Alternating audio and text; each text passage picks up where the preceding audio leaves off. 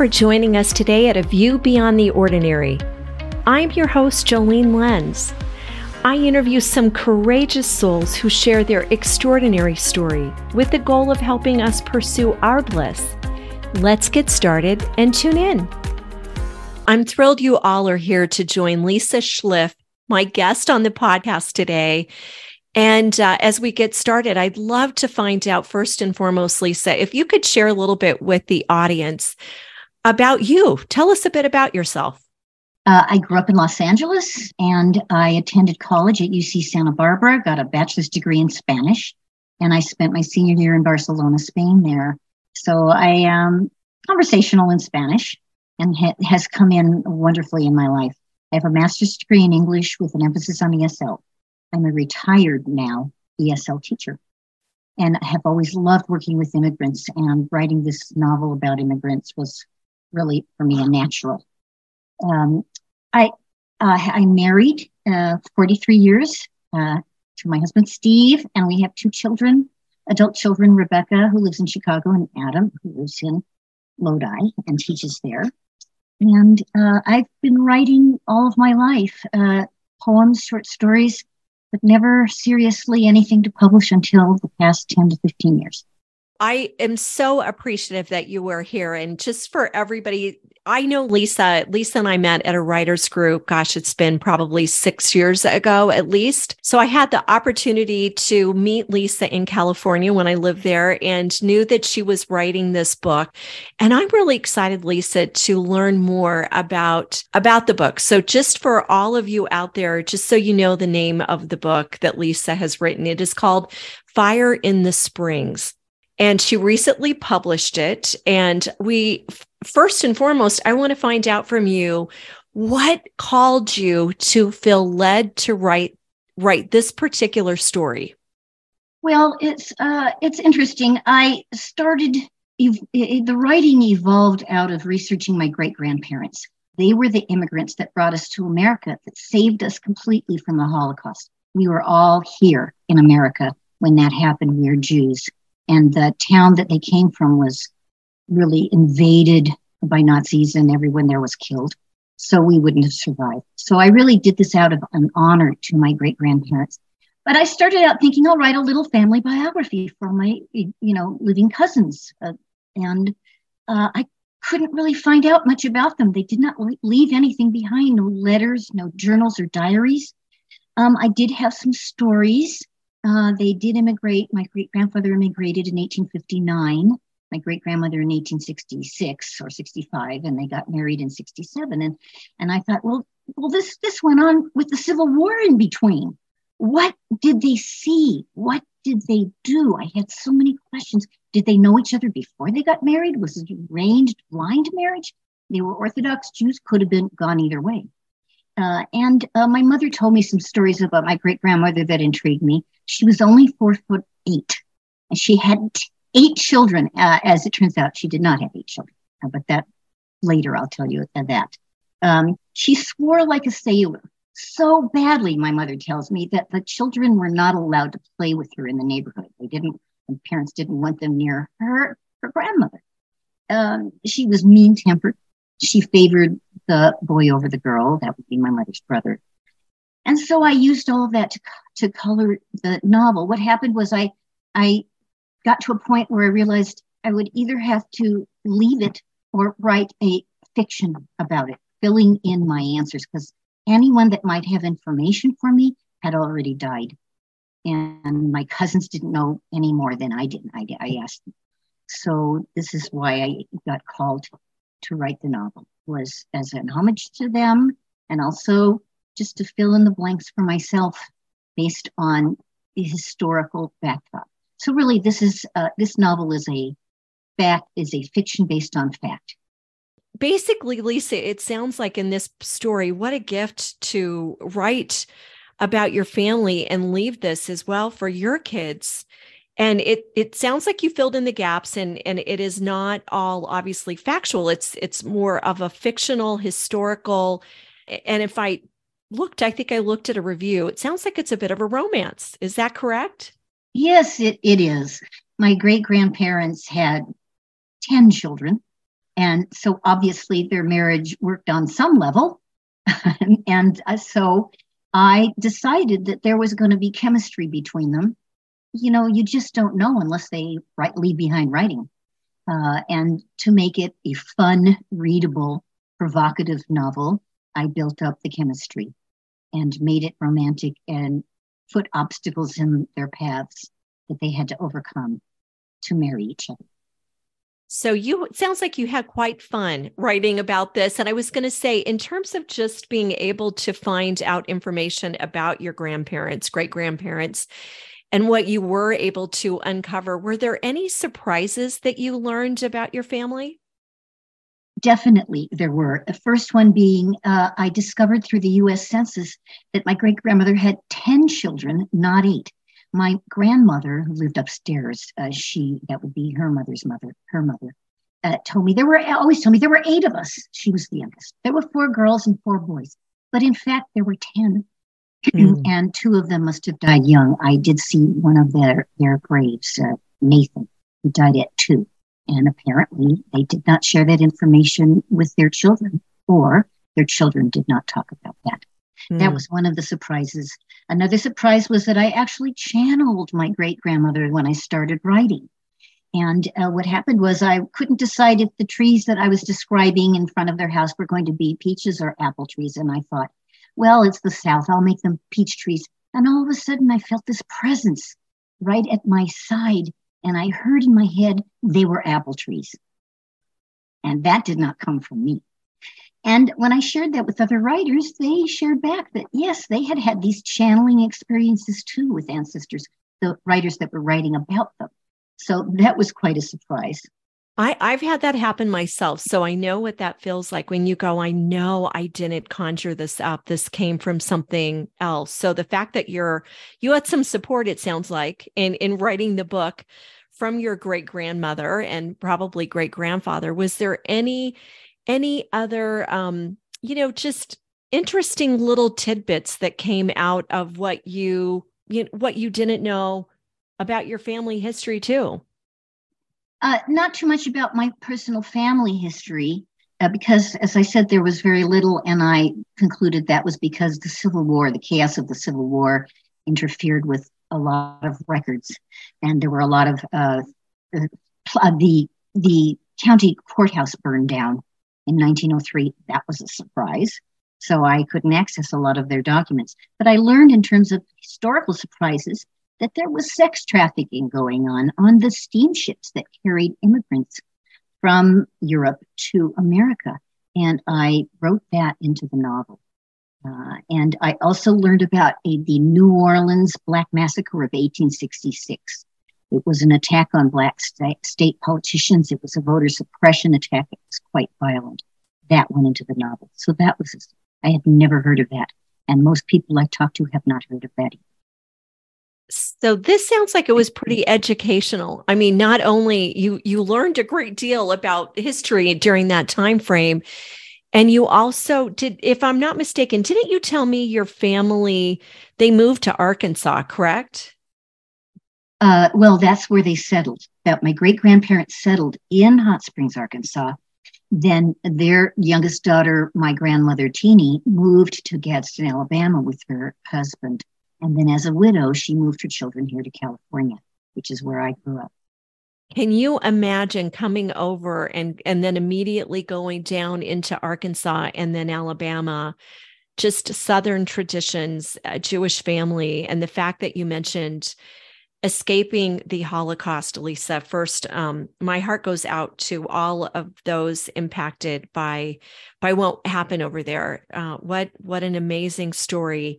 I mean, they basically saved all of you. That is correct. And in fact, here's another surprise. When I visited Hot Springs, I actually flew there and visited for a week and researched there. I found there was a Jewish cemetery. It was an old cemetery, and I saw the headstones and the graves of these people in my novel, my great-grandmother and great-grandfather. I took photos. I left a stone on their graves. That's a Jewish tradition. And that's where I saw the little grave of Nathan, the 2-year-old. Oh, wow. How long did it take you, Lisa, to write this? I'm going to say 10 plus years. So it has been a love project that you have been working on for a while. Yes, it has. It's been a while. And there were times when I stopped and thought, what am I doing here? I don't know how to write a novel. And those were things that I had to push through and Right. just keep going really for the joy and fun and the learning of it and the stimulation. Well, congratulations on accomplishing it. How many of us have a dream and just the ability to fulfill that and see that through is such an amazing feat. What do you think was your most challenging obstacle that you ran across, writing this book? Well, in writing the book itself, I would say developing the plot and subplot, I found that to be quite an obstacle because I had never done that before. It's way more complex than the little poems and short stories I wrote. And I took workshops, seminars, I went to conferences, spoke with other writers, and had to learn how to develop plot. So that was one obstacle that I had to overcome was how was I going to think up a plot? And I did. Incredible. And who are the main characters? Is it your great grandmother then and great grandfather? And what are their names? That's correct. My great grandfather was Carl Gersman, and my great grandmother was Rosalia Wolfson. Those were the two main characters. I also added a fictional brother to Carl named Samuel. The name Samuel appears on my family tree, so I just used that. And his wife, Gussie. Gussie also appears on our family tree. So I developed those two characters as well, because generally Jewish people immigrating over to America went to where relatives already were. Okay. So the joy of being able to add to the story, and I'm excited to go get the book, Lisa. I'm going to have one more book I need to add to my list of reading. But fascinating that you found a Jewish cemetery in Arkansas. Yes, it is. And the reason I didn't stumble across it, the reason I found it was because I went to the Jewish synagogue, met with the rabbi, and talked to him about my novel and about my relatives, who, in fact, I found some plaques of relatives on the wall of the synagogue. And then he said to me, have you visited the Jewish cemetery yet? And I said, I didn't even know there was one. So he gave me the address and off I went. And on that note, in terms of just Jewish customs that perhaps have been passed down for you, what are some of your core customs that you've kept from your family?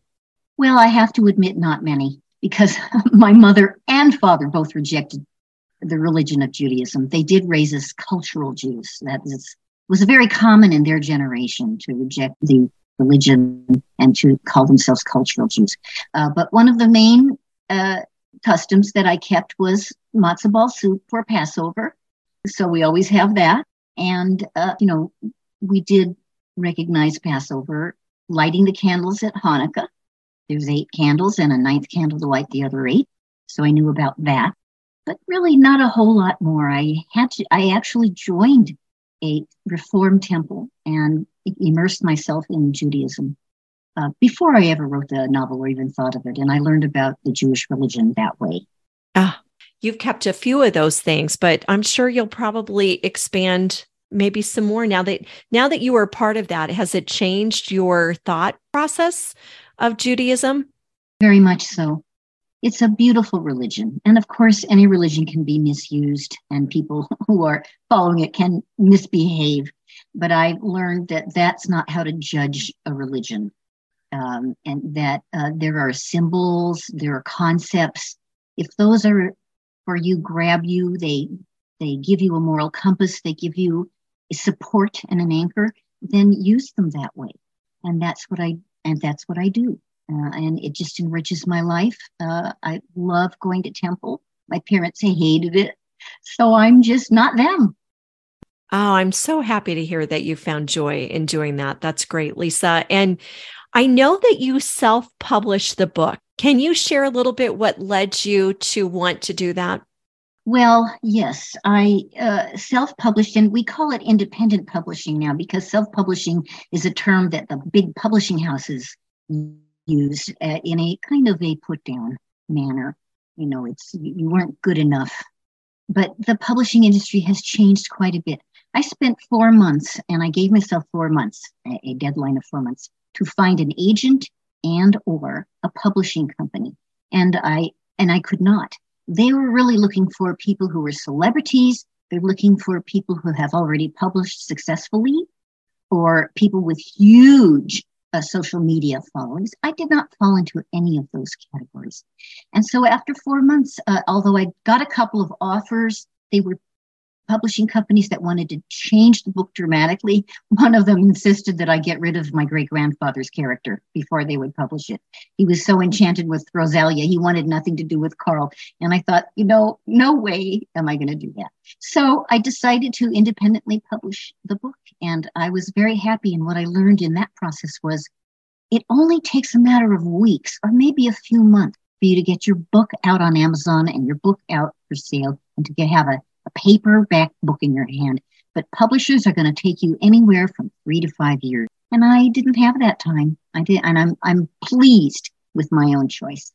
Well, again, huge congratulations. It does take some effort. I am published on Amazon as well, and I know it's a process. So good for you, Lisa, that you did that. And is there any recommendation for those aspiring writers out there that may have a story idea? And obviously, your story, you were able to get it done. What advice would you impart to those individuals? Yes, I would say keep learning your craft. Take workshops, go to lectures, join writing organizations, and you will then enrich your writing beyond your best abilities and dreams. It will go way beyond if you keep putting in and keep writing, even if you feel insecure about it. Because the more you write, the better you get, just like with anything else. Also, I would say dream big and imagine you've already written the book. And imagine it's already been published. Imagine it as a bestseller and just keep pointing yourself in that direction. But be flexible. Thank you, Lisa, for imparting that too. If we're not having fun in the process, what is the point? But it was probably, again, a labor of love for you. Now that you have this story complete, I was going to say, when did you publish it? Late last year, Lisa? Published it in October of 2022. Oh, great. In a year. And what a beautiful gift again to your family and to all of you listeners out there. I will share Lisa's information in the show notes so that we can all reach out and check out her book on Amazon. Read some of the reviews, Lisa, and they're amazing. So I'm excited to get it. I will definitely be doing that soon. And thank you so much for coming to join us today at A View Beyond the Ordinary. Well, thank you for having me, Jolene. It's been a pleasure, and I love working with you. And thank you for allowing me to share my writing experience with the crowd. Well, you know what? It takes courage to pursue a dream, and that's what this platform is about. So I am just delighted that you did that. So for all of us out there, I think what Lisa said just rings true to me, which is just get started. And even though it may not feel like we're experts at it, continue. Things do develop. All of you, thank you so much for tuning in today. We greatly appreciate it. And may you be blessed. Cheers, everybody.